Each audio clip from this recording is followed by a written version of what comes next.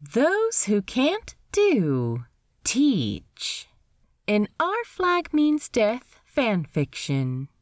Written by Curtaincall. Read aloud by SkyAsimaru.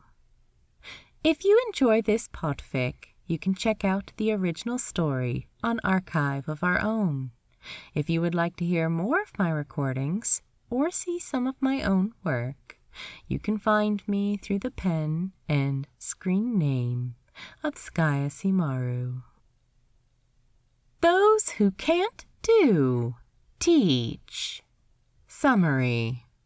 With no ship, no money, no boyfriend, and no real plan, Stede Bonnet turns to an occupation even more nefarious than piracy.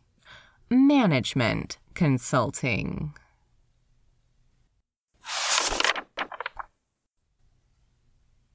It was perhaps a testament to how completely Bonnet had managed to warp his sense of normality that Edward didn't notice the pattern until about the fourth time it happened. Because, say, 6 months ago, before everything, he would absolutely have responded to hearing a fellow pirate captain call, "Well done, team. Let's take 5 and meet up below decks for notes," by asking what the fuck exactly that was supposed to mean. Or possibly just hitting himself in the head in case some seaweed had got lodged in his ear again and he'd misheard. But after Bonnet, that sort of thing had begun to seem normal enough to him that he hadn't even considered there might be anything unusual or suggestive about it. Still, though, you didn't attain the level of success he'd had. You didn't attain the length of lifespan he'd had as a pirate without being attuned to oddities.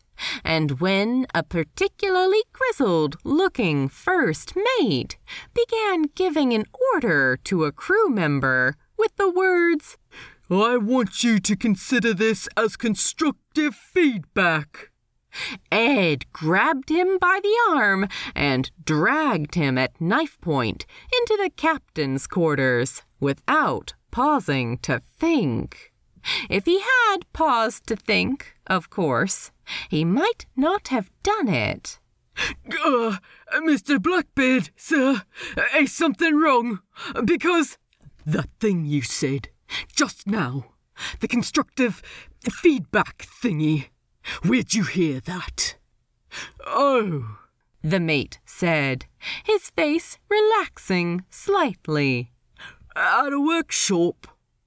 At a what? A workshop. A sort of school thing. You all sit round in a circle and practice offering honest yet helpful critique. Who all sit round in a circle? Well, anyone who signed up. Captain had our whole crew do it. I was sceptical at first, honestly, but it's made a real difference. There hasn't been half so much intra-crew stabbing as there was before. And where do you do these workshops? Oh, yeah, that was the really convenient bit. Did it right on our own ship. The facilitator came aboard to run it. There was another question he wanted to ask, obviously. One that, if he were being honest with himself, he was pretty damn sure of the answer to. But he couldn't quite get it out. Mr. Blackbeard, do you think I could, go, maybe? Or... Yeah, said Ed, releasing him and waving a hand. Go on. Oh, and... He grabbed the crewmate again, kneed him half-heartedly in the stomach, and flicked his knife to cut off the bottom of his right earlobe. You tell anyone we had this conversation, and I take the rest of your fucking ear off. Personally, he thought the threat lacked something of his usual elan, but the man certainly scurried away as though he'd been properly menaced, which only went to show that intimidation was just as much of a fake-it-till-you-make-it situation as anything else you cared to name. So, someone was out there leading fucking feedback workshops for pirate crews. It didn't matter. It definitely didn't matter, because there wasn't any chance Ed was getting within 100 miles of any of it, even if he really, really wanted to know what they were like.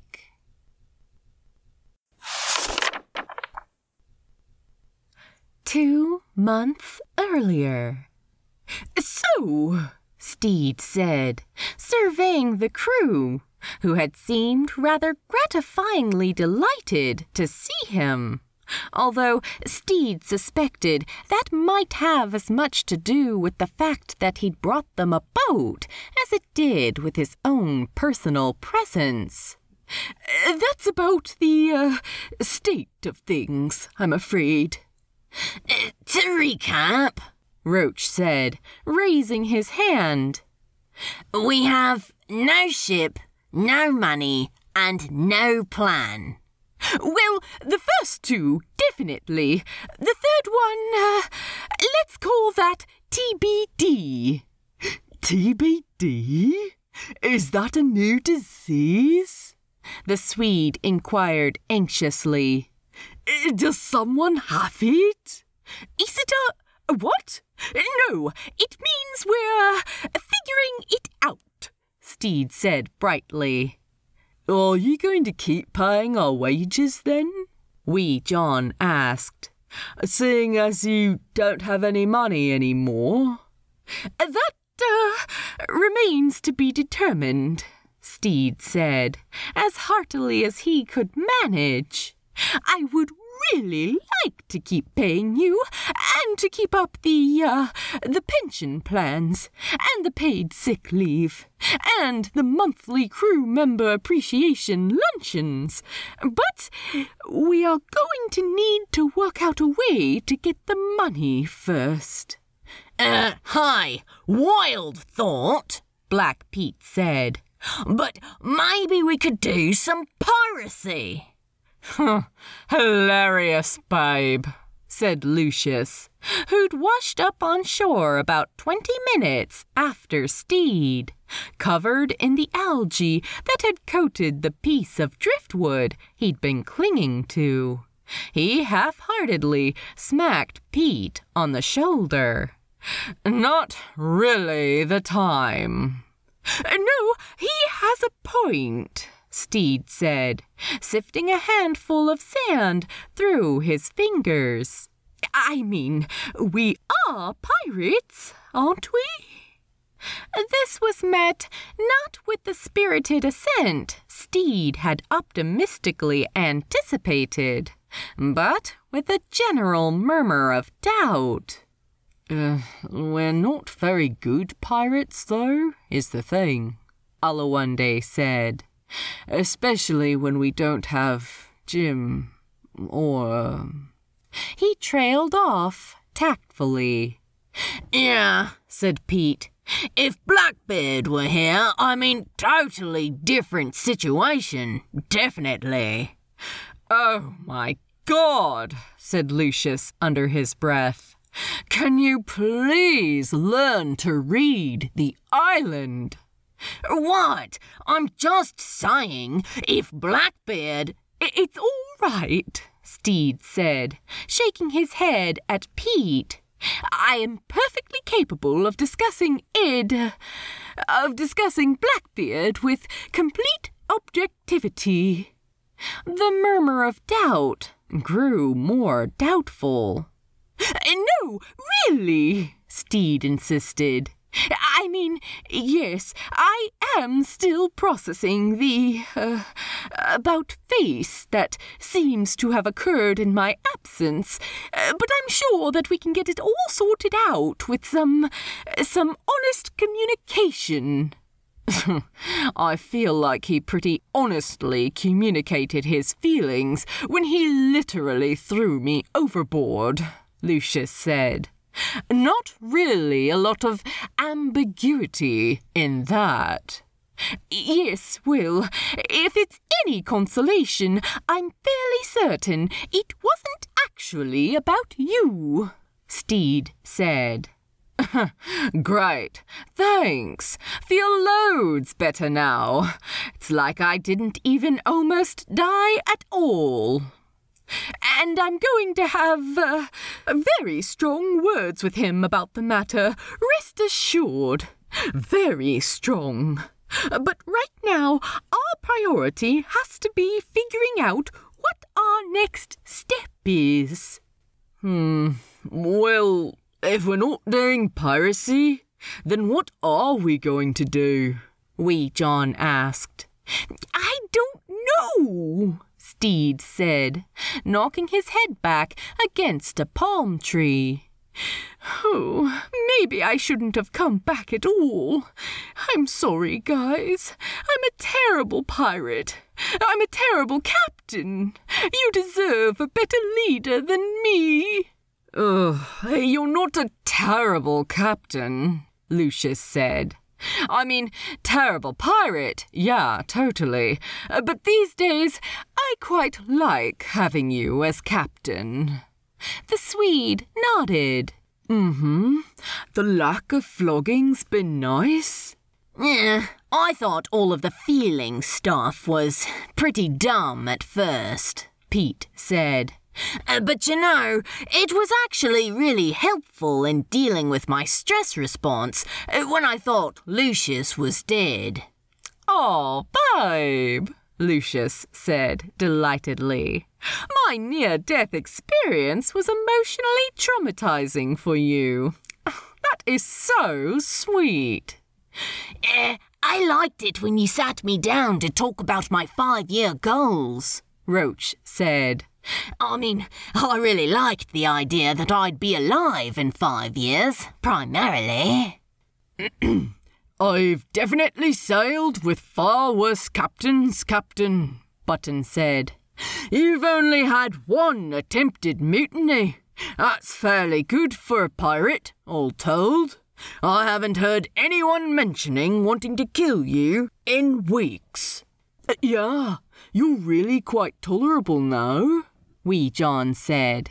It would just be more helpful if you were, also getting better at the raiding and looting portion of the job, Olu added. You're doing much better at captain. I'm not as sure about pirate. Right, Stede said, jumping up and promptly whacking his head on a coconut. Ow! Fuck! Right, I've got it. Got what? Pete asked. I figured out how we can earn enough money to get back on our feet. If it involves erotic drawings, I am on board, but it's extra for foot and or furry stuff, Lucius said. What? No, it's not erotic drawings. Good initiative, though, Lucius. Keep up that energy. The entrepreneurial spirit is exactly what we're going to need for this endeavour. And what endeavour is that exactly? Wee John asked. Stede beamed triumphantly. Management consulting.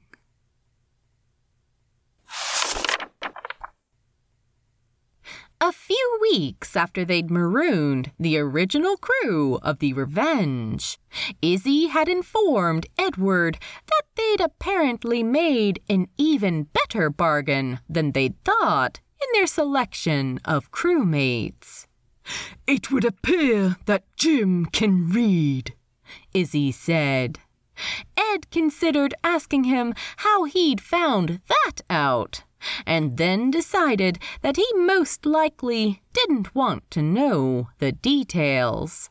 But he'd filed the information away for further reference, and when, about a week after he'd interrogated Mr. Constructive Feedback, a bottle bumped up against the side of the ship, containing what looked suspiciously like an advertisement of some kind. It was to Jim that he brought it. "What is it?" he asked, watching them scan the paper. "Just junk sea mail? We've been attempting to contact you about your vessel's extended warranty. Buy 2 cutlasses, get 1 free, today only. If you or a loved one has been diagnosed with scurvy, that kind of thing." "Oh, it's an ad, all right," Jim said slowly. "But it's for... well, I'd better just read it." "Go on, then." "Calling all pirate captains who wander these storm-tossed waves in search of plunder and renown. Do you worry that your crew are dissatisfied with their employment experience? Does your vessel suffer from infighting and quarrels? Have you perhaps even heard the rumblings of mutiny? Fret no more, my friend. The gentleman pirate is here to help you find a more effective, human-centered management style. For a reasonable fee, one of our expert facilitators can board your vessel, assess key areas for improvement, and develop a simple and effective plan to root out dissent and promote unity on the decks. Not sure if our service is right for you?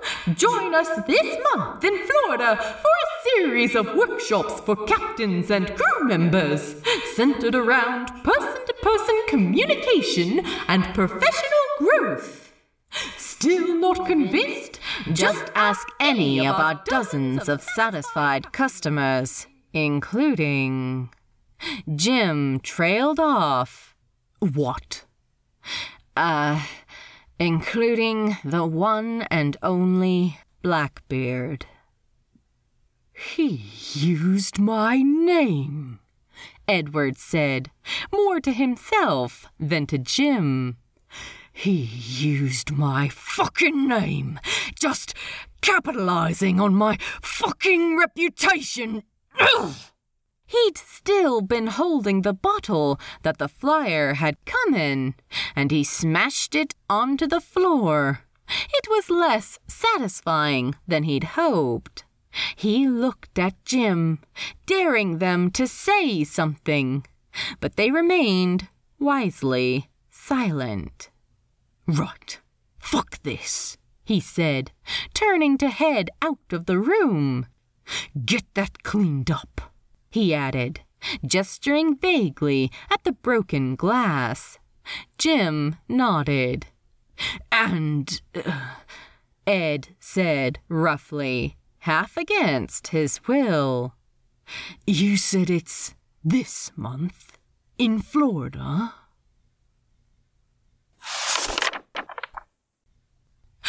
"Well, I think we've got a pretty decent turnout so far, don't you, Lucius?" Stede asked, surveying the line of people in front of them, waiting to check in. "I'm afraid it doesn't appear most of them followed the suggested dress code of beachside semi-formal, however. Perhaps I didn't make it clear enough on the flyer. I told you we ought to have included inspiration pictures." "Yeah, see, I think the issue is less people not understanding your dress code and more them not exactly having anything that actually fitted." Stede sighed. Oh, I suppose you're right. Goodness knows my wardrobe isn't what it was. He shook out a lacy cuff. Excuse me, Captain? Black Pete came up behind them. Yes? I think there's something you should maybe see. Over there. Oh my God, said Lucius, and tried to cower behind Pete with predictably limited success. Blackbeard's here. What? Stede asked sharply, whipping his head round to look where Pete was indicating. No, that can't be him. He doesn't, Told you he'd kind of changed up his look, Pete said. Is his fashion really the thing we're most upset with him for at the moment?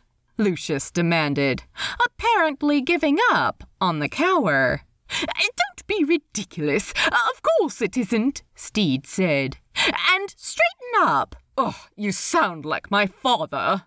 Because it's not like he can exactly toss you overboard here. Yeah, no, he can just try and kill me in some other, more permanent way. I'm right here, Stede said. I'll look after you. Oh, great, thanks. Now I feel loads better. Right, Stede said. You two keep checking people in. I'm going over there.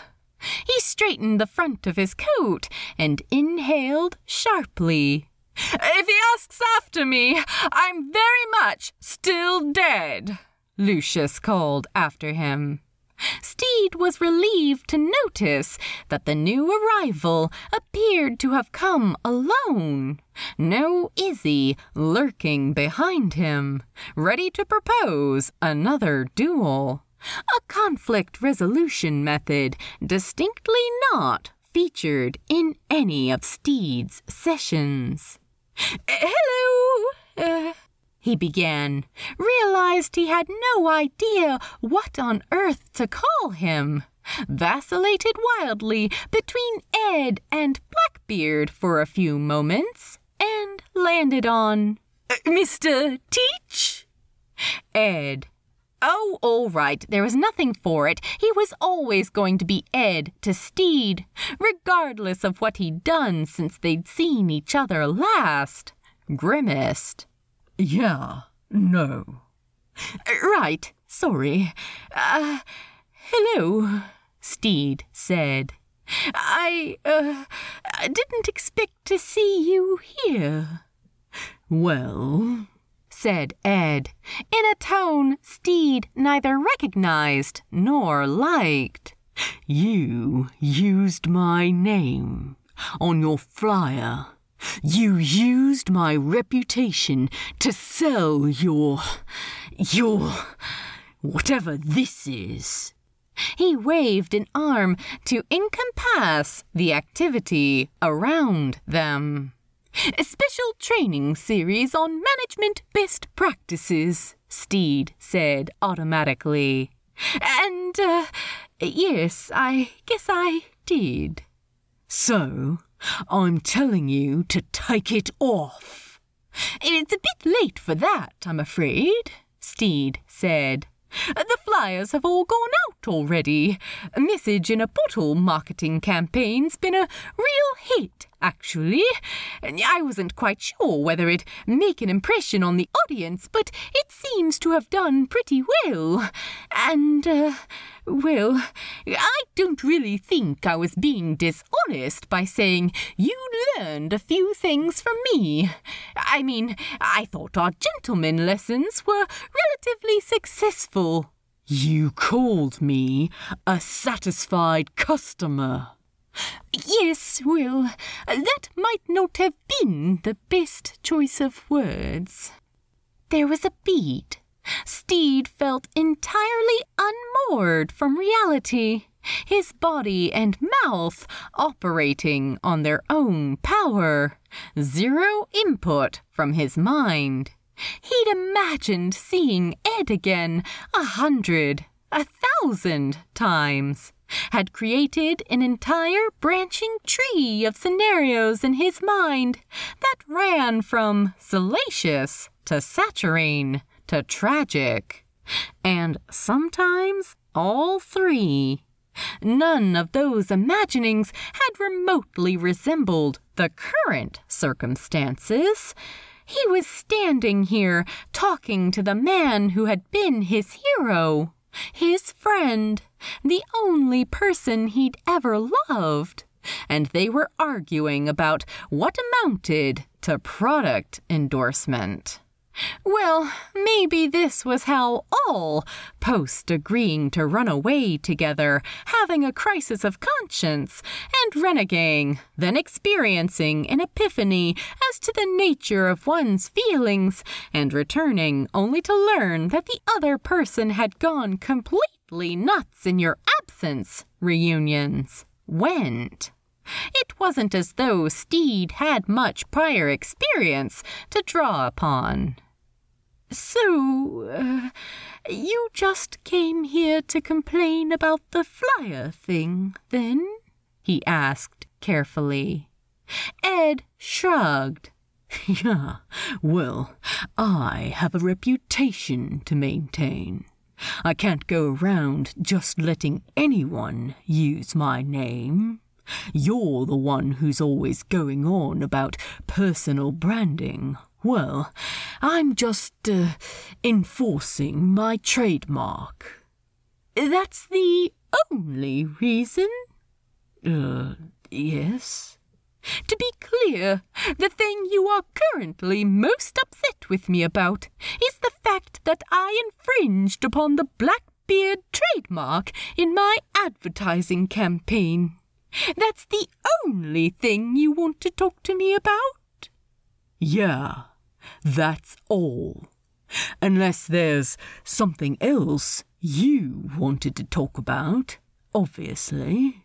Ed said, in a voice that was trying very hard to be casual and failing completely. No, Stede said, because fine, he could play that game too. And if Ed thought that Stede was going to be the one to crack first, he obviously hadn't gotten as much out of those society lessons as he'd thought. So, will you be, leaving now? Or were you going to stay for the workshop? Oh, dunno. Hadn't thought about it, Ed said, unconvincingly. Well, I expect you're very busy, Stede said. Probably have a really packed looting schedule, I imagine. No time to spare for this nonsense. Your stuff's not nonsense, man. Don't say that. Ed said, apparently without meaning to, because he proceeded to become very preoccupied with scratching an X into the sand with his boot. Oh, Stede said, and very nearly folded right then and there, because it felt like he'd been waiting his entire life for someone to say that to him. And the fact that the person saying it was a currently unreformed murderer with less than ideal mental stability apparently didn't matter the slightest bit, at least not as far as his heart was concerned. I could stay, actually. Might stay. Don't really have anything on the looting sketch for the next few days. Sort of on a break.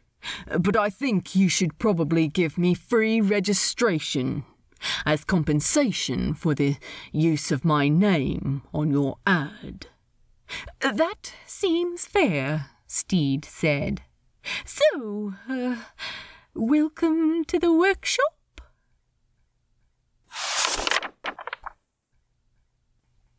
He'd backslid. He'd fucking backslid fucking immediately. The second Bonnet, Oh, fuck it. The second Stede had come over with his stupid face and his stupid curl and all the stupid little buttons on his stupid coat that he absolutely hadn't imagined undoing one by one, feeling whatever impossibly delicate fabric it was this time. Right then, his whole plan had flown out the window. Not that there were any windows on this beach. He'd not told anyone where he was going, obviously. Had snuck away in the night. Izzy was going to be pissed, but that was a plank to walk when you got to it, or whatever the fuck. And he'd had a whole plan, or at least the vague outline of one, for when he got there. He was going to be very cool and extremely intimidating and just a little bit unhinged. Was going to have everyone quaking in their literal boots at the sight of him. He was going to be Blackbeard, the face he'd shown to the world for all the years before he'd met Stede, and the face he'd shown the last few months since losing him. And he was going to show Stede and everyone exactly what happened when you messed with Blackbeard. It involved yelling very loudly and some really choice maiming. And then he'd seen him, and the whole fucking thing had fallen apart. Because apparently the soft part at the center of him that he thought he'd thrown overboard along with the boy hadn't had the decency to drown. And neither had the boy, evidently, because there he was, holding his notebook up at an angle that was presumably intended to prevent him from seeing his face.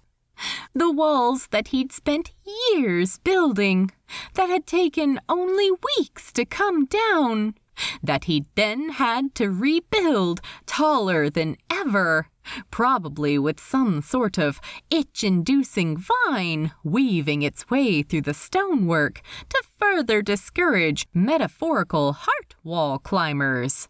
Well, whoever he'd hired to do the rebuilding had apparently taken him for a fucking ride, because those walls had crumbled right the fuck down again. And before he knew what had happened, he was standing in the sand, looking at a piece of paper and listening to Stede explain the planned schedule of events for this week. So here we have preventing burnout, literal and figurative, torture alternatives for the human hostage taker, protecting your seamen, safe sex aboard the ship, literacy, pros and cons. Oh, that's P-R-O-S-E. You see, it's only funny if you read it, which, well, anyway, then we have diversity and inclusion. You and the crew. Ed blinked. I'm not leading that one, Stede said quickly. Yeah, seems wise. But then there's letting your freak flag fly, expressing yourself through fabric crafts, which reminds me, Frenchie and Jim are all right, I mean, aren't they? They don't happen to have been beached overboard or marooned on a convenient island. It cost Stede something to ask this. Ed could tell. He could hear the forced breeziness of his tone, see the slight, desperate edge of his smile. They're both fine, and from what I can see, it doesn't appear that either of those other things exactly stuck, so you don't have anything to be angry at me about. Said Stede, evidently choosing to let the matter lie there for the present. Well, anyway, that's the lay of the land, so to speak, for the rest of the week. Sessions start tomorrow, 9 sharp. He made as though to hand the schedule over to Ed, but stopped, probably figuring, rightly, that it wasn't as though it would be of much use to him. Until then, you're free. I mean, you were free before, but, well, anyway, you can just head back to the ship for the night. Except, where is the ship? His voice cracked slightly. Ed shrugged. Around? No one knows you're here, do they? So what if they don't? Whatever. I don't answer to them. They answer to me. I can go wherever I want, Ed said, feeling and no doubt sounding like a surly teenager who'd been caught sneaking out to visit the boyfriend his parents disapproved of.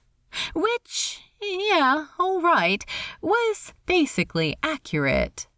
Stede clucked his tongue, which was both endearingly irritating and irritatingly endearing. I don't know why you continue to surround yourself with people that you can't even be honest with, but I suppose that's your own affair. Yeah, it is. But if you don't have anywhere to sleep... Who said that? Well, I guess I just assumed. Without the ship, I can sleep on the beach. Not like I'm worried anyone's going to fuck with me. No, of course not. I just meant that I'm sure we can find you something indoors, if you want. Nice high thread count sheets, a goose feather mattress, soap. Ed shook his head. Beach'll be fine. Stede looked confused, and Ed could hardly blame him. Of course he'd rather be indoors. Of course he'd rather have soft sheets and sweet-smelling soap. But it was clear to him now that such fine things were only one side of the coin. You couldn't, it seemed, have silk and lavender without snide-coded remarks and passive aggression, without lies, people saying one thing and turning out not to mean it at all. Suit yourself, Stede said. Well, I'll see you tomorrow then. Oh, if you don't mind my asking, who are you? What? I mean, for the name tag. I had them pre-printed with a little, ahoy, my name is... And then Lucius is going to fill in the names in calligraphy.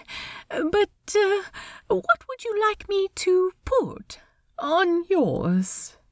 Oh, I don't know. Guess I hadn't really thought about it. If you'd, like my opinion... Stede began hesitantly. Ed made a go-on gesture. Given that you're here, sign Baba, as it were. Come on, man, you know I don't know what the fuck that means. That you don't have your beard. Well, I suppose there's a sort of a stubble situation. Stede waved his hand vaguely in the direction of Ed's face. Ed got the distinct impression that Stede was very deliberately avoiding looking at his mouth. What I mean to say is, Stede finished, it's entirely your choice, of course, but I think you might have a better experience at the workshop if you attended incognito. Just go by Ed, I mean, not Blackbeard. Ed shrugged. Yeah, I can see that. So then you might also want to get rid of the, whatever it is that you have on your face. Grease paint? Coal? Shoe polish. Found it in your closet. Oh, would that even come off? Guess I'll find out. Stede frowned doubtfully, but didn't seem inclined to argue the point, which seemed to be happening a lot today, Ed realized. Not that Stede had ever been a particularly combative conversationalist, and he'd always been an accommodating host. But Ed felt as though he were swinging his own sword out in anticipation of a parry that consistently failed to arrive, leaving the blade to swish uselessly through the air. Come on, he half wanted to say. Aren't you mad at me? Yell at me about it then. Slap me across the face and actually accuse me of what I did to your crew, instead of just mentioning it in passing like a razor blade in a candy bar. Hi, welcome to my workshop. No hard feelings about the attempted murder and wanton property destruction. What would you like on your name tag? And he himself was just going along with it, apparently. Despite all the very real anger he still felt every time he looked at Stede, like a blister rubbing the foot more raw with each step. 9 o'clock tomorrow, Stede was saying. Don't be late.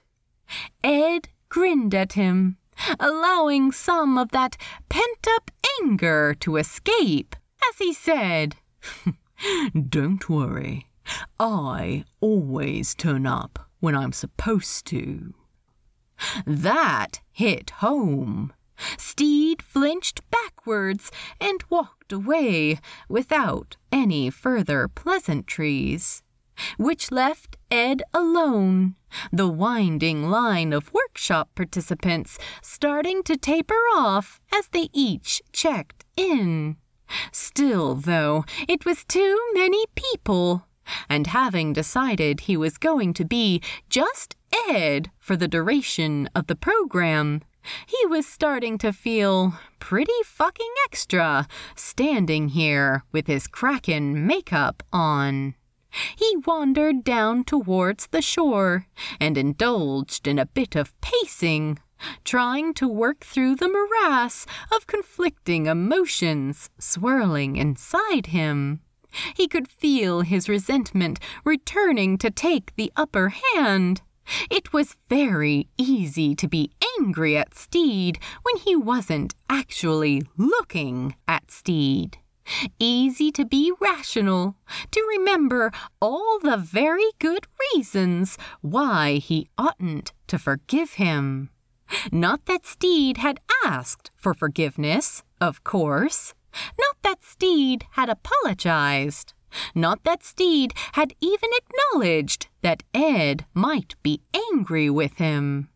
He was properly upset now, the pacing having worked him up rather than calmed him down, and he looked around for something to hit, something to provide even a little momentary catharsis. There was a large rock a few feet away, and Ed eyed it. Maybe a good punch. Why would you want to punch a rock? Asked a voice in his head that sounded suspiciously like Stede. That won't be satisfying. You'll only get your knuckles all bloody, and the rock won't care. Shut up, Ed told the voice. And great, now he was talking aloud to himself. Anyway, he was wearing gloves. No bloody knuckles. Take that, inner Stede voice. He punched the rock. It didn't help. What a surprise! Surely you could have seen that coming. I'm plenty mad at you about the things you actually did, Ed said. I really don't need to make up more in my head. He glanced reflexively across the beach to where the real Stede was still greeting new arrivals, apparently unbothered by his presence. The man had no fucking sense of self-preservation. Or maybe just no fucking sense, period. Because anyone with more than 2 brain cells to rub together would have known to run away, do not pass go, at the sight of a pissed-off Blackbeard. But that was Stede all over, wasn't it? That was one of the things that had made Ed notice him in the first place, because it was a bit of a novelty by now, not being scary. He'd felt like a monster lurking under the bed, a predator in the tall grass whose prey had turned around and shook his hand and been absolutely delighted to meet him. Well, he could lurk some more then, if he needed to. Let the desire for revenge simmer over a low fire, a dish best served thickened after 20 minutes of stirring occasionally. There wasn't any need to rush anything.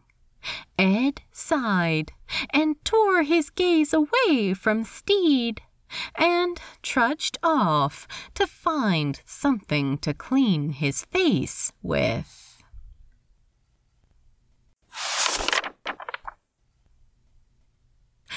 Everything was going swimmingly. Well, for a given value of swimmingly, Stede supposed, but definitely a value of swimmingly. Things were indubitably on the swimmingly scale. It was 3 hours into the workshop, and there'd only been 1 sword fight and 2 punches thrown, which was well below the odds that the crew had calculated. They'd been making bets on it. Stede had objected to this on the grounds that anyone who bet on more violence would then have a financial incentive to incite trouble, and had received only scathing silence in response. He chose, against all evidence to the contrary, to interpret this as righteous outrage that he could even imagine such a thing.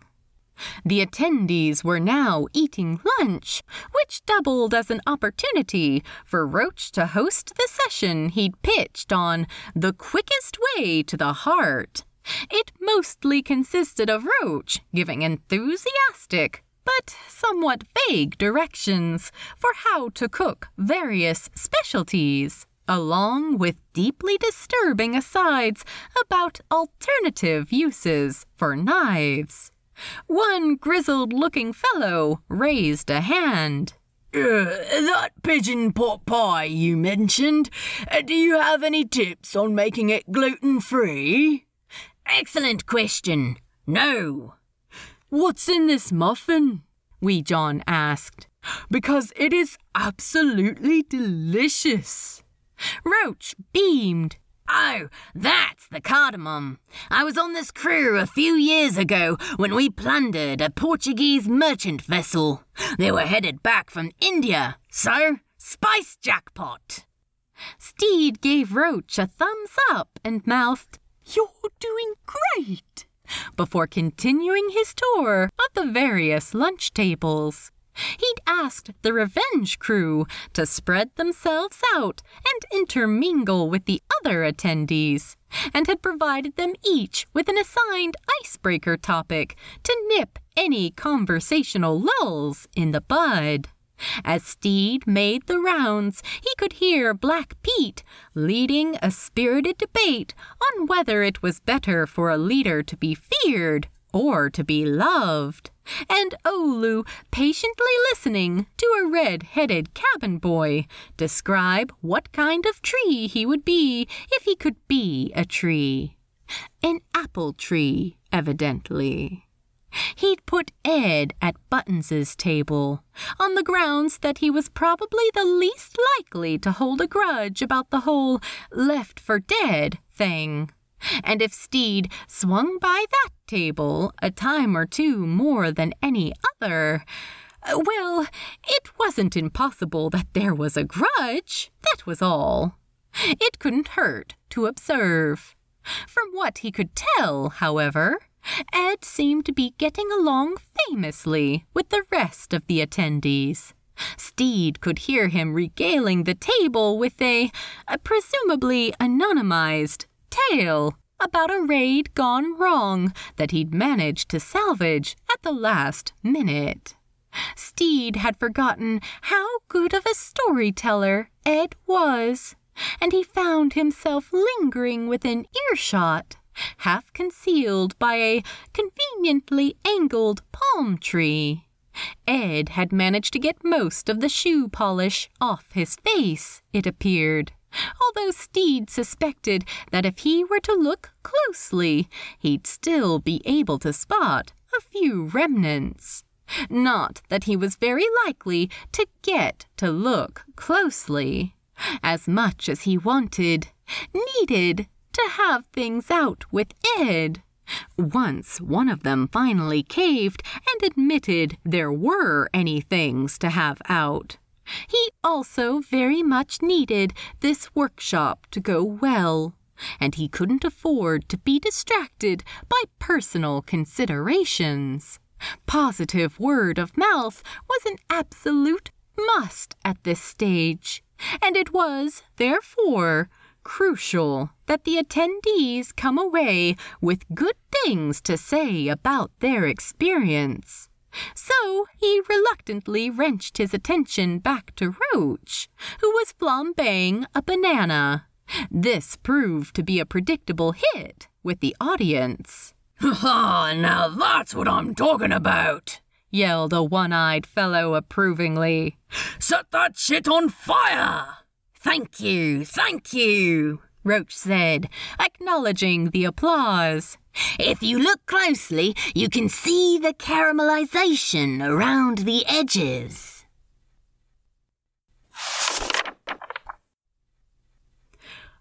Attention, everyone, please! Wee John bellowed.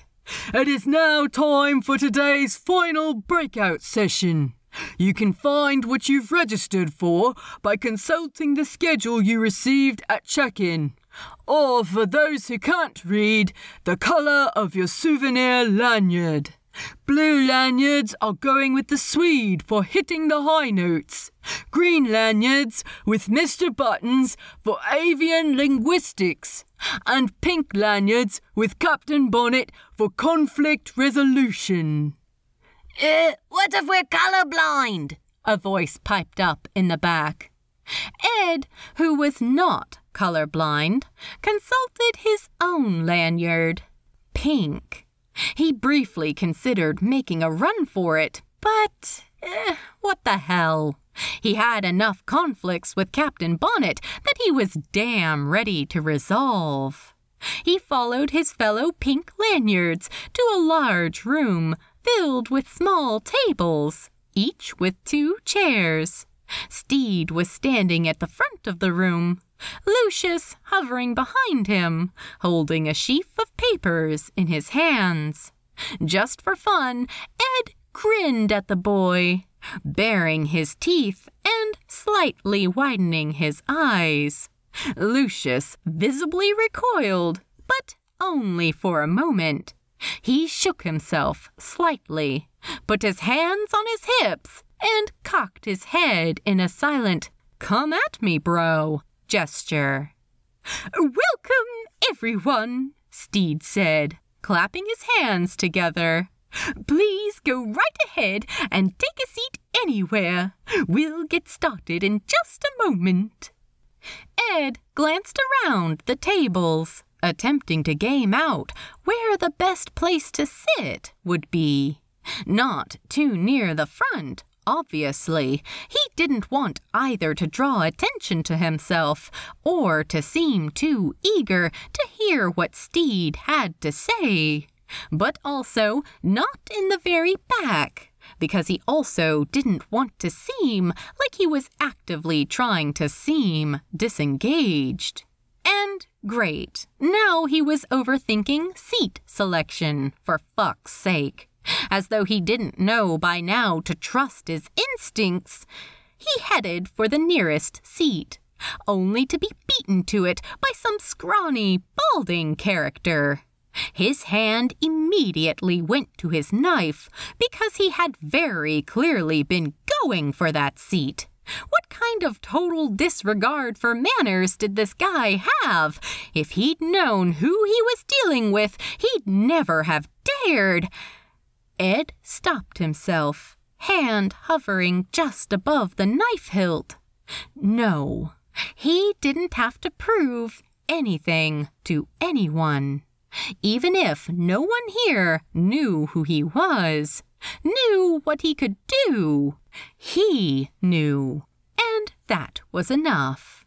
It was a different sort of power than he was used to, but it was new anyhow, and he could use a little novelty.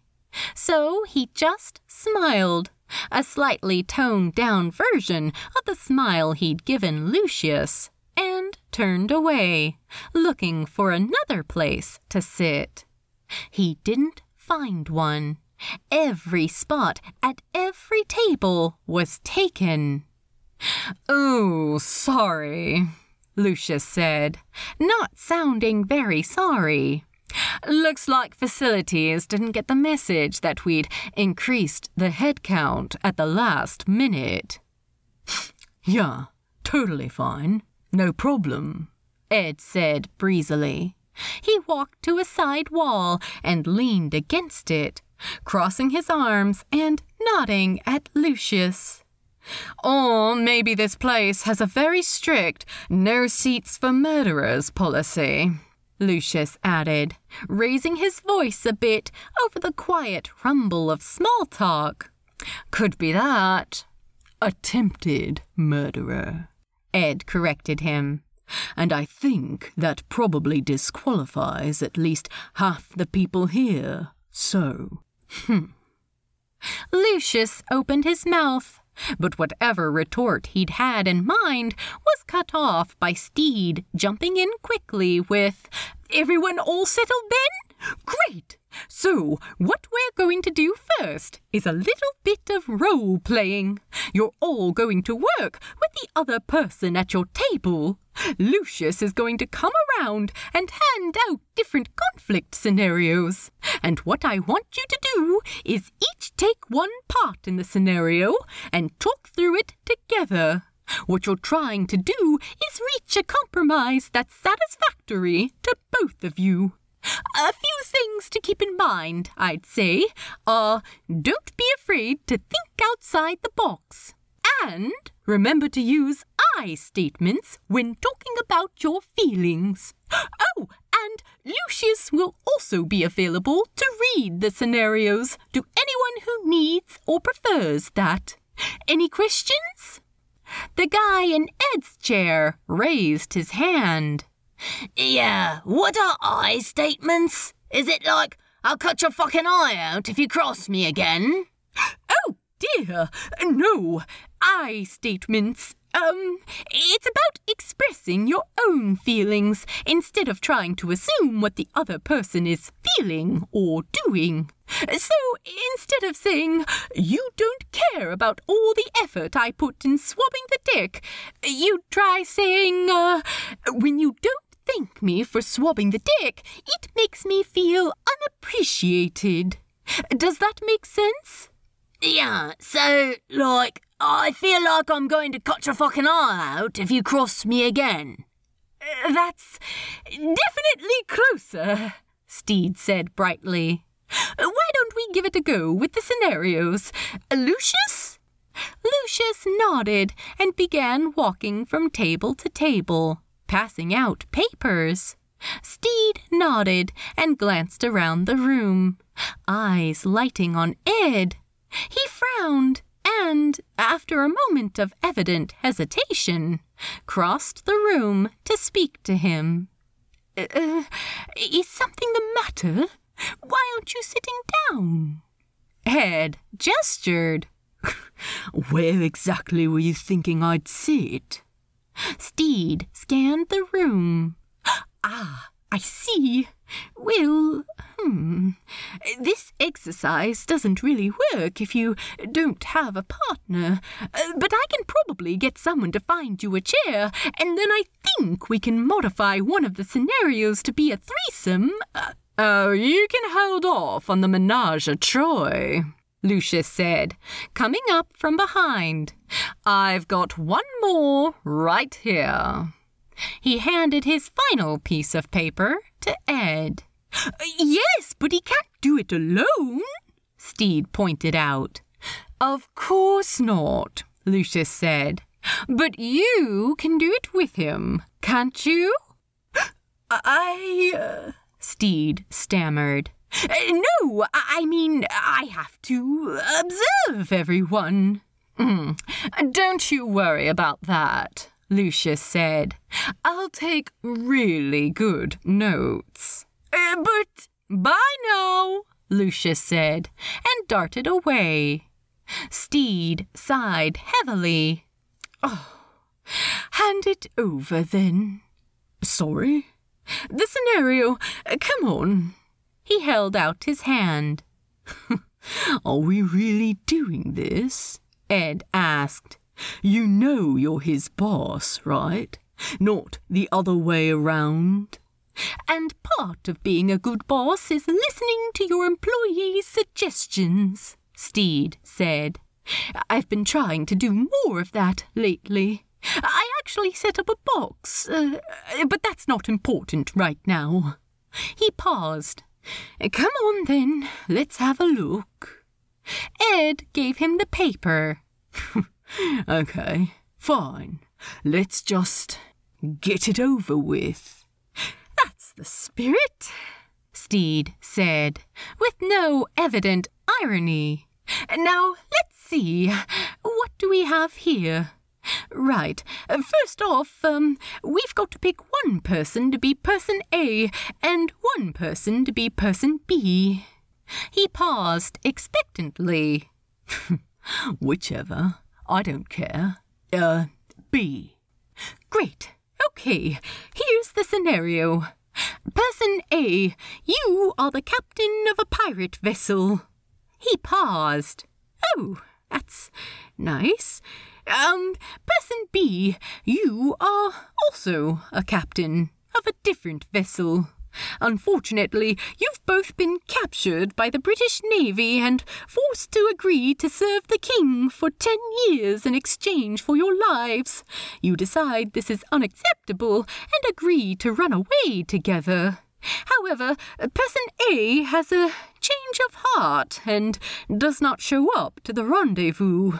In response, person B returns to the vessel, attempts to kill person A's most outstandingly vivacious and multi-talented crew member, goes so far goth that he's practically sacking Rome, and abandons the rest of the crew on a nearby island. How do you reconcile? Huh, Ed said after a moment. That's, very specific. I suppose Lucius thinks he's clever slipping this in here. I mean, it's all very well to have a laugh, but it's not like we're actually going to do it, so why not? Sorry? I mean, you're the one who wants to listen to your employees' suggestions. Seems to me like this is a pretty clear suggestion from an employee. You want us to have this conversation? Stede brandished the piece of paper. Here? Now? Seriously? Yeah, actually, I do. Something in Stede's face shifted. All right, he said, voice softer than before. Typically, I would say that we as in the people in this fictional role-play scenario, should start by sharing how the other person's actions made us feel. All right. Would you like to go first? You're person A. I sort of think you have to go first. All right. I, person A, felt confused. It wasn't that I didn't want to go with person B. It's that I wasn't certain it was the right thing to do. And when I worked out what was the right thing to do, and sorted everything out, and came back, person B wasn't there. And not only that, but apparently he wasn't even the person B that I remembered, because he'd taken my ship and abandoned my crew. So I feel worried and guilty and a little betrayed. Stede exhaled. Right, your turn. Well, first off, person B is a pirate, so I don't think person A gets to be surprised that he, pirated the ship. Sort of the job description. But anyway, I statements. I, person B, also felt confused and betrayed, because I thought person A and I had agreed on something. And then he ghosted me. And so, yeah, I did a little environmental cleansing. Environmental cleansing? Well, I'd think you, of all people, would understand that it's actually very emotionally cathartic to purge your space of things that no longer bring you joy. My crew, Ed! You purged my space of my crew! And your books, and your clothes, and most of your collection of personal care products. Even the curl cream? The curl cream, for God's sake, in this kind of humidity! Well, no. I mean, it is pretty damn good at preventing frizz. Isn't it? I was thinking about releasing a branded tie-in line of hair products, Hair care by the Gentleman Pirate. We could put a little picture of me on the bottle, and it might be really great advertising for the consulting business. Yeah, that could definitely work. You could do like a moose. Exactly! Oh, okay, you're probably not going to like this, but if you're trying to market to pirates, I do think a 2-in-1 combination shampoo and conditioner could be a real hit. Oh, absolutely not, Stede said firmly. I mean, I do have integrity. Yeah, you definitely never say you're going to do something and then don't follow through. I think you mean person A. Sorry, yeah, person A definitely never says he's going to do something and then doesn't follow through. Well, maybe person A needed some more time to work out what he wanted. Maybe it wasn't fair of person B to dump all these emotions on him and then ask him to run off together without giving person A the time to work through how he actually felt. I seem to remember running off together was person A's idea in the first place.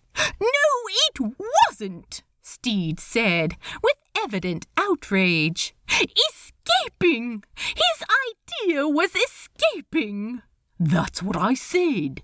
No, I was talking about getting out, getting back to where we were before. But then person B...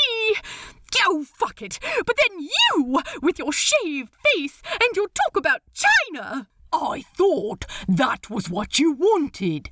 I thought that was what you fucking wanted. And I still don't understand what you think the difference is between escaping and running. The difference is that I only know how to run away from things, Stede said, voice cracking. And the way you were talking, like there was this future you were after. You changed your whole attitude because of me, and I couldn't handle it. But you could have just told me, Ed said, voice sounding small in his own ears. Instead of just leaving me with no idea what had happened to you, with no idea whether you were even alive. I'm sorry, all right? I'm sorry. I was scared and I was stressed and I just fucking killed a guy. For God's sake, I wasn't thinking clearly. So I panicked and guess what? Yeah, I ran away. Again. And then I sorted myself out and I finally managed to head towards something instead of away from it. And then I got there and it wasn't there anymore. And I mean that extremely literally. He was properly yelling now, and when he'd finished, Ed noticed uncomfortably that the room had gone completely silent. The buzz of other role-play conversations no longer filling the background. A delicate cough came from just behind them. Ahem. And Ed turned to see Lucius sidling up to Stede. Do you maybe want to, have the rest of this conversation in private? He asked. Stede blinked. Yes, right. He glanced around the room. Well, don't just stand there, all of you. Get back to it. Carry on. Come on, he added to Ed in a lower voice. Lucius is right. Yeah, thanks. Funny thing, I actually always am. Please remember that when you're doing my performance review this year, okay? Bye. I haven't forgotten that you didn't turn in your professional development goals for this year yet, you know? Stede called after him. Here, he said, leading Ed out of the room. There's an office just this way. He opened a door. I can't say it's what I'm accustomed to, but we've been making it work. Ed glanced around the room as Stede shut the door behind them. It certainly lacked the flair of his quarters on the Revenge, but there were a few signs of character present. A crystal paperweight on the desk, a faint scent of eau de cologne, a framed picture with what Ed was instantly certain was a motivational quote written below it. So, Stede said, turning to him. Where were we? I'm afraid I got a little heated back there. But, oh, yes, running away. Yeah, Ed said. The fuck are you talking about, man? I'm sorry? You do so run towards things. I mean, the running in general, yeah, that seems to be a pattern. But I've been on that ship, and it's stupidly obvious that it was built with love. That's not something you did just to get away from your family, or whatever you're trying to say. You had something you wanted, and you went towards it. Stede blinked. I never really thought about it that way, he said. But, well, no, because a ship's not a person. A ship can't leave. Ed made a face. I mean, that's sort of what ships are for. One of their more notable traits being mobile. And, Stede continued, seemingly ignoring this, very strong, in Ed's opinion, point. Did I ever really want that? I mean, yes, I did, but as a fantasy of not being stuck in my regular life anymore. A dream, not something real.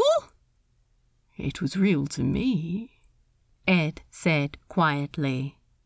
When we were together, you told me you knew what it felt like to be stuck waiting out your life, marking time till death. But that's the whole thing I was trying to say, back on the beach, is that the time I spent with you was the first time I can remember that I woke up most mornings excited to find out what was going to happen that day. And I thought you felt that way too. Stede blinked rapidly. I did. I do. Ed kissed him. He felt Stede freeze against him for a split second before melting into the kiss, his mouth opening against Ed's. It was the furthest thing imaginable from the way they'd kissed on the beach months ago. This was frantic and sloppy and edged with frustration and anger. And Stede was trying something inexpert with his tongue, and Ed realized two things. Item 1, that Stede was almost definitely going to be very, very bad at sex. And item 2, that item 1 didn't mean Ed wanted him any less. So he slid a hand along Stede's waist, feeling the silky fabric of his jacket, and tried to pull him in closer. Stede stepped back. "Wait," he said, breathing heavily. "Wait, the workshop, we should, we still haven't sorted anything out. You still marooned my crew. I don't even want to know what you've been up to with Jim and Frenchie. You tried to kill Lucius. We need to finish this conversation." "Or," Ed said, "alternate plan. We could suck each other's dicks." "Oh." Stede blinked. "Yeah, that sounds better. Better plan." "Thought so, yeah," Ed said. And then they were kissing again.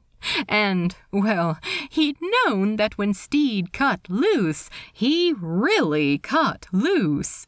And the level of enthusiasm with which he was presently manhandling Ed more than made up for any resultant clumsiness.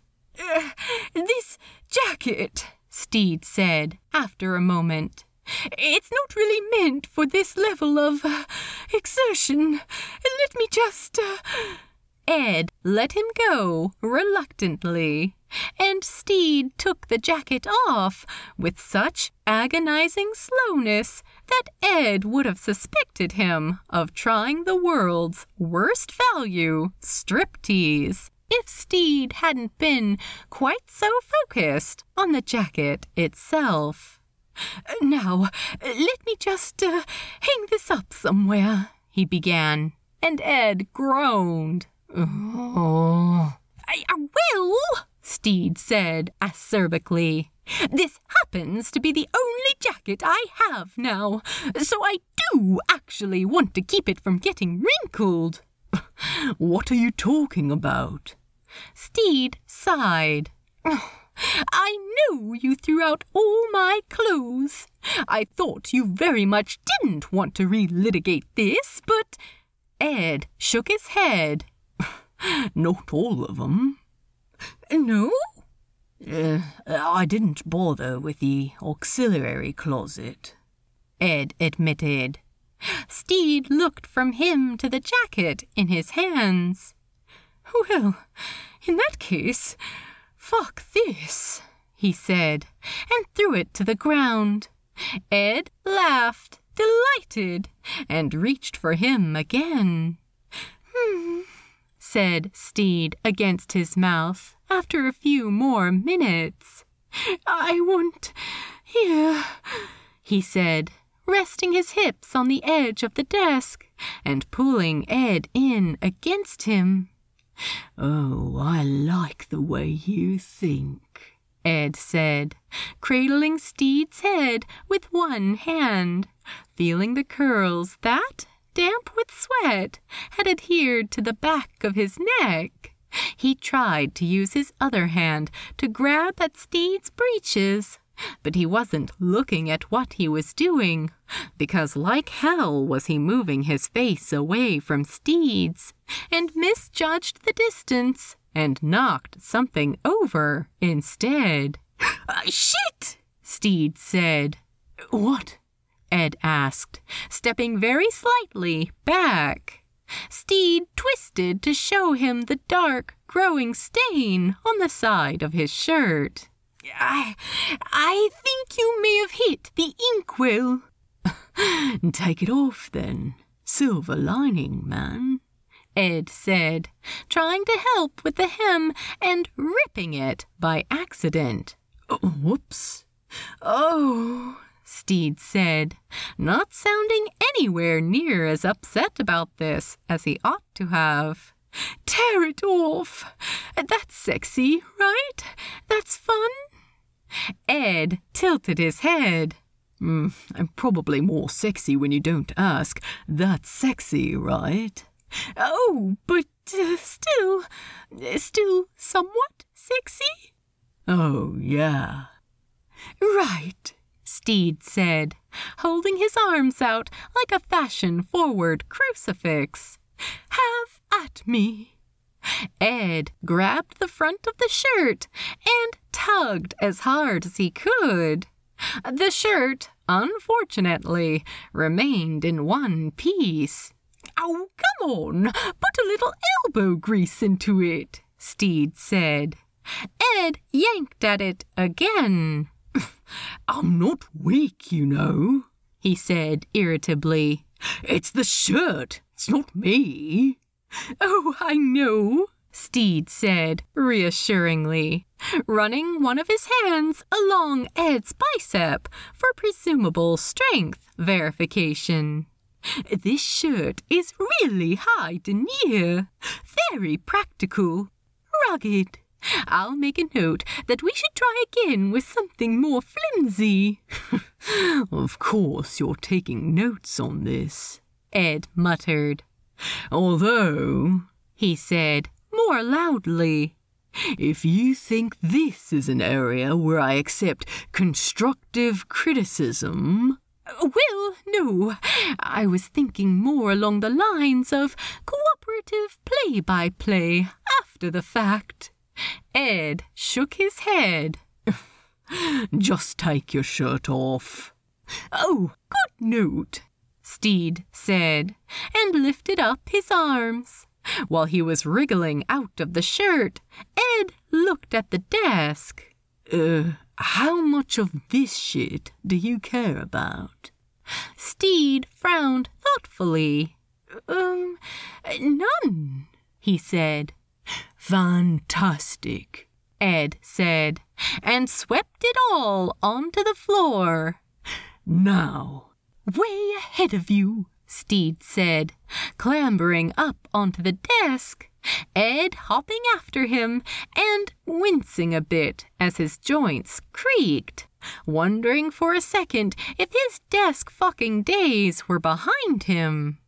But then Stede finally managed to insinuate his fingers into Ed's waistband, and Ed decided he very definitely was not too old for any of this. Oh, you smell so fucking good, Ed said, burying his face in Stede's neck. Like soap. That be the bathing. I thought that the day I met you, you know. I thought, well, this guy is absolutely insane, but fuck me if he doesn't smell better than anyone I've ever met. I've actually always liked the way you smell, Stede said, his words muffled by the fact that his mouth was slightly squashed against the top of Ed's head. Ed pulled back to look at him. I'm wearing all leather in Florida. Exactly. That's the charm. It's so authentic, Stede said, flushing a little, and pulled Ed back towards him, darting his tongue out to actually lick the sweat pooling in the hollow of Ed's throat. Very piratey. He began working his way up Ed's neck, leaving sloppy kisses as he went. Definitely insane, Ed managed to croak out, just before Stede reached his mouth.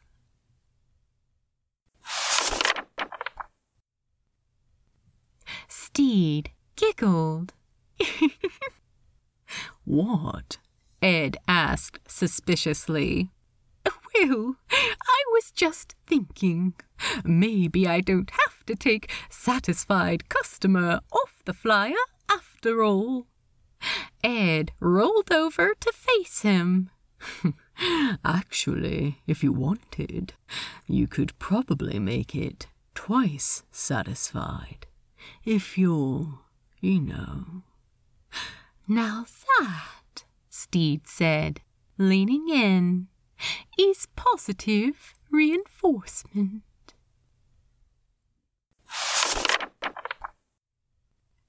The end. Thank you for reading. Please drop by the archive and let the author know what you thought of their work.